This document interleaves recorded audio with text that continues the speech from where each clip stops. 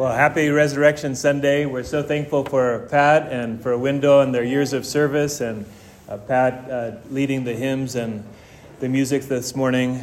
We're so thankful to be able to gather together in peace, have such a beautiful Sunday morning to celebrate the resurrection of Jesus. Let's pray as we begin. Lord, we love you. We thank you so much for the victory that you brought us through the resurrection of Jesus. Speak to our hearts, transform us more into the image of Jesus. Help us to live a life that honors you. And we pray, Lord, that you would use our lives for your purposes, that we could reach people in this community. We thank you for those that have come with us today. We pray that you would bless each one and have your hand upon them. We pray these things in Jesus' name. Amen. We also want to welcome Anthony. I forgot, as I was standing this way, I didn't see Anthony's with Miss Gwen today, and so you're welcome in the name of Jesus. Today we're talking about the joy of resurrection life. And it's an interesting aspect that we, a few days ago, remembered the suffering of Jesus upon the cross, a time where literally the sun did not give its light, and people's hearts were so troubled. And as that suffering extended through the night, the next day, and again another night, we remember the verse from Psalm 30, verse 5, that says, "Weeping may endure for a night, but joy comes in the morning." Have you ever experienced that? Where you're so overwhelmed with something that seems even hard to sleep. And yet, oftentimes, the Lord restores our soul as we awake and trust him with a new day. It says the mercy of the Lord is new to us every day, and great is his faithfulness. Many times we struggle to have joy, and oftentimes it's because we're focusing upon our circumstances, focusing upon the difficulties. But today I want you to remember that because Jesus has resurrected from the dead, we also have joy. Joy in resurrection life, because as believers, we're no longer bound to this earthly body, but we're promised to raise again with the Lord Jesus. And Jesus is the one to fulfill all of the prophecies. He's the one to fulfill the symbolism in the Passover. This year, the Passover in Israel aligns with Resurrection Sunday. They're celebrating Passover, and you might remember that God told them to put the blood of the lamb over the entranceway of their homes, and when the angel bringing judgment would come, he would pass over their house. And that's why we call this time Passover. Jesus, he gave his own life, his own blood, to save us from sin and to grant us resurrection life. And he is the fulfillment of every symbol in the Passover. The bread that was without leaven, it reminds us that Jesus did not sin, but he gave his life for our sins. And he said, this is the new cup, right? He gave it a new meaning. It's given in his blood, given for the remission of sin. And because Jesus suffered, and because he died on the cross, he then can forgive us our sins, but also he can restore fellowship. When God created Adam and then Eve, it says he walked with them in the coolness of the morning. And when they sinned, they broke that fellowship, and they had to approach God through sacrifice. But Jesus, in his sacrifice, he gave us the sacrifice once and for all time that we can have restored fellowship. I love the concept of an empty grave, because all of us in some way or another, we have been shaken by someone else's death, or we maybe had a near-death experience ourselves, and it disturbs you, it troubles you. But when we remember that Jesus, on the third day, he rose up from the tomb, we remember that we also have fellowship with him. And that fellowship continues into eternity. Have you ever thought about that? If someone in your family departs, right, there's a broken connection in a sense. But when your body dies, there's not going to be any break in fellowship with the Lord. Paul says to depart and to be with Christ is far better. And so we have that assurance that as believers, when our earthly body no longer functions as it was designed to, our spirit goes into the presence of the Lord. This resurrection, it represents light and life. And yet our society, we're in kind of a challenge where oftentimes we see the struggle between light and darkness. And many of you know that our society has shifted away from Christian principles. We've shifted away from faith in Jesus. I looked this week. There's an interesting aspect. Just for Easter alone, the U.S. spends about $3 billion on candy. Can you imagine? Just for a few days celebration, about $3 billion on candy.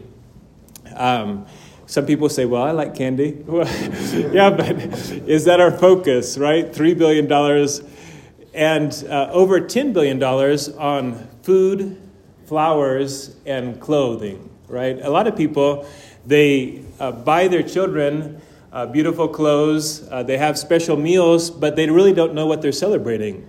I'm not sure if your family was like mine, but growing up, we didn't even pray when we celebrated Easter. We didn't talk about Jesus. We just had a family gathering, a family meal. Well, for us, that should be different because we know the reason that we're celebrating. And the question is, in American society, with all of this money spent on food, clothing, candy, flowers, how long does the joy of those things really last, right? In another week, maybe two, these flowers probably aren't going to be as beautiful as they are this morning. But with Jesus, we can have lasting joy. And today I would like to turn to John chapter 16. The verses will be on the monitors. We're going to study the words of Jesus himself as we consider having joy in resurrection life. John chapter 16 is before Jesus went to the cross and he was forewarning the disciples. He said to them in verse 16, Jesus went on to say, "In a little while you will see me no more. Then after a little while you will see me." At this, some of the disciples said to one another, "What does he mean by saying, 'In a little while you will see me no more,' and then after a little while you will see me?" "Because I'm going to the Father." They kept asking, "What does he mean, a little while? We don't understand what he's saying." So we look back, right, and we have an understanding. But he was giving them a warning. For a time you're not going to see me, and then you're going to see me again. What does that mean? Well, after he gave his life on the cross, they put his body in the tomb, and the disciples were kind of in despair, but he didn't want them to be in despair because he says, "I'm going to the Father." But they were focusing upon what does it mean, a little while. Jesus went on to say in verse 19, Jesus saw that they wanted to ask him about this, so he said to them, "Are you asking one another what I meant when I said, 'In a little while you will see me no more, and then after a little while you will see me'? Verily, very truly, I tell you, you will weep and mourn while the world rejoices. You will grieve, but your grief will turn to joy." I like that though there's a time of sorrow, he says, after you have grieved and mourned, your sorrow will turn to joy. And I think only God is uniquely powerful to be able to do that, right? To take our sorrow and to turn it into joy. Now Jesus uses an example. In verse 21, he says, "A woman giving birth to a child has pain because her time has come. But when her baby is born, she forgets the anguish because of her joy that a child is born into the world." Many of you've experienced that pain, and truly childbirth is pain. Other translations say anguish or sorrow. We want to say thanks to all moms, right, who have gone through that pain to bring children into the world.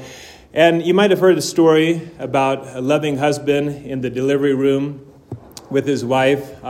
They're thinking, how can I help her in her pain? And she's sweating, he's worried, holding her hand. He says, what can I do? How can I help her? And she looks and she says, you did this to me.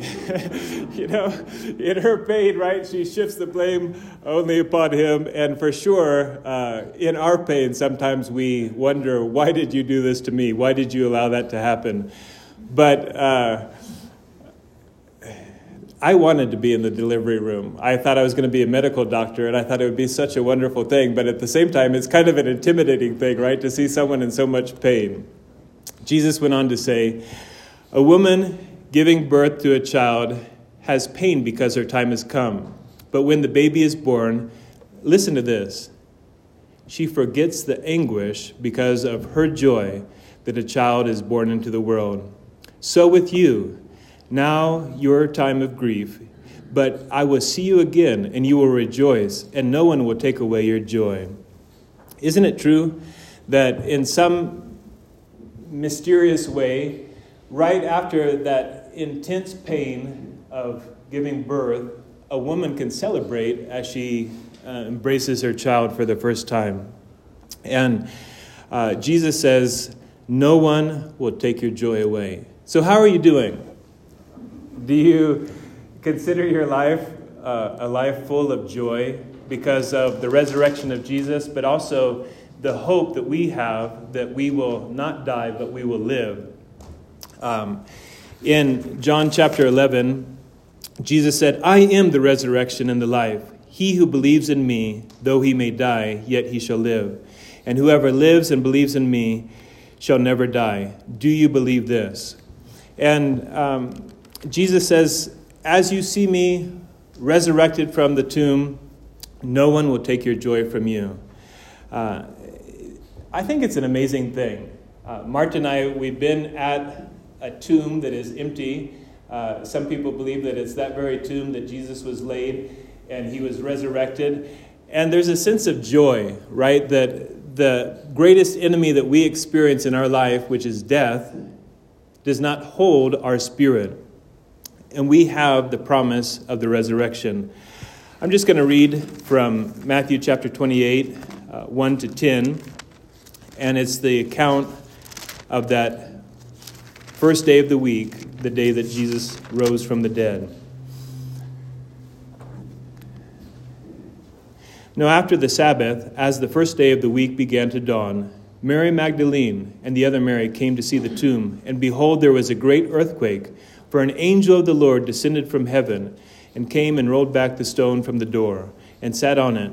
His countenance was like lightning, his clothing as white as snow. And the guards shook for fear of him and became like dead men. But the angel answered and said to the women, do not be afraid, for I know that you seek Jesus who was crucified. He is not here, for he has risen, as he said. Come, see the place where the Lord lay, and go quickly and tell his disciples that he is risen from the dead. And indeed he is going before you into Galilee, where you will see him. Behold, I have told you.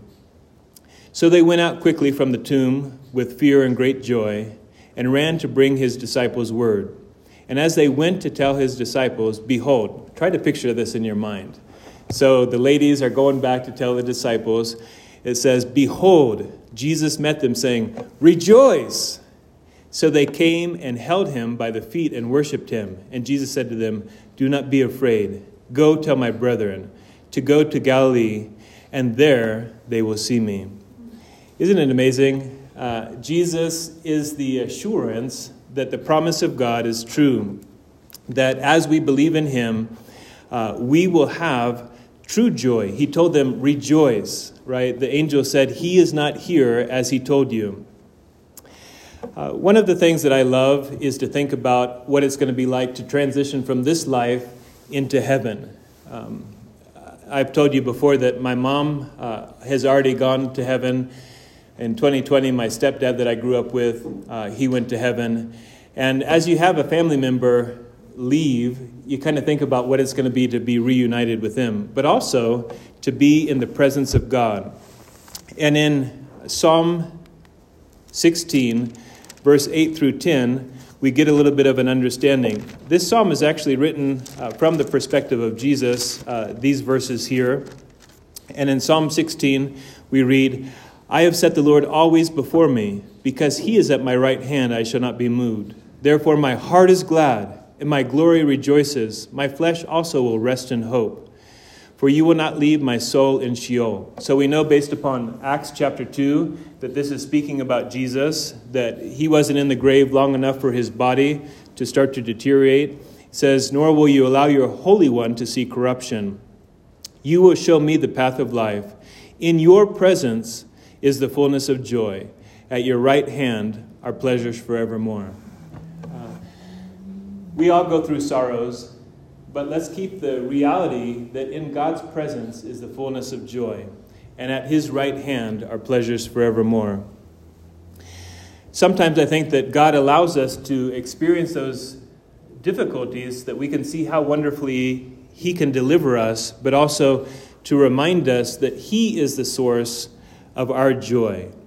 His presence brings us the fullness of joy. Think about this. Pain can be forgotten, right? Most mothers don't walk around 15, 20 years later thinking about the pain of the childbirth. They think about the child. Death can be overcome. That's what we're celebrating today, that Jesus overcame death. But joy remains. Live in Jesus and you will experience joy. Joy inexpressible. The joy of resurrection life. So how are you doing? Just ask God to touch your heart. Ask him to change your perspective. Ask him to give you the hope and the assurance of resurrection life. Jesus said, your joy no one will take from you. That evening, when Jesus rose from the dead, he gathered back with them. And it's recorded in John chapter 20, and I'll read from verse 21. Jesus said to them, peace to you. As the Father has sent me, I also send you. And he breathed on them, and he said to them, receive the Holy Spirit. So Jesus wants us to have his peace. He wants us to have his Spirit. And we need to remember that even in the midst of difficulties, no one can take the joy of the resurrection life. Let's stand as we pray together.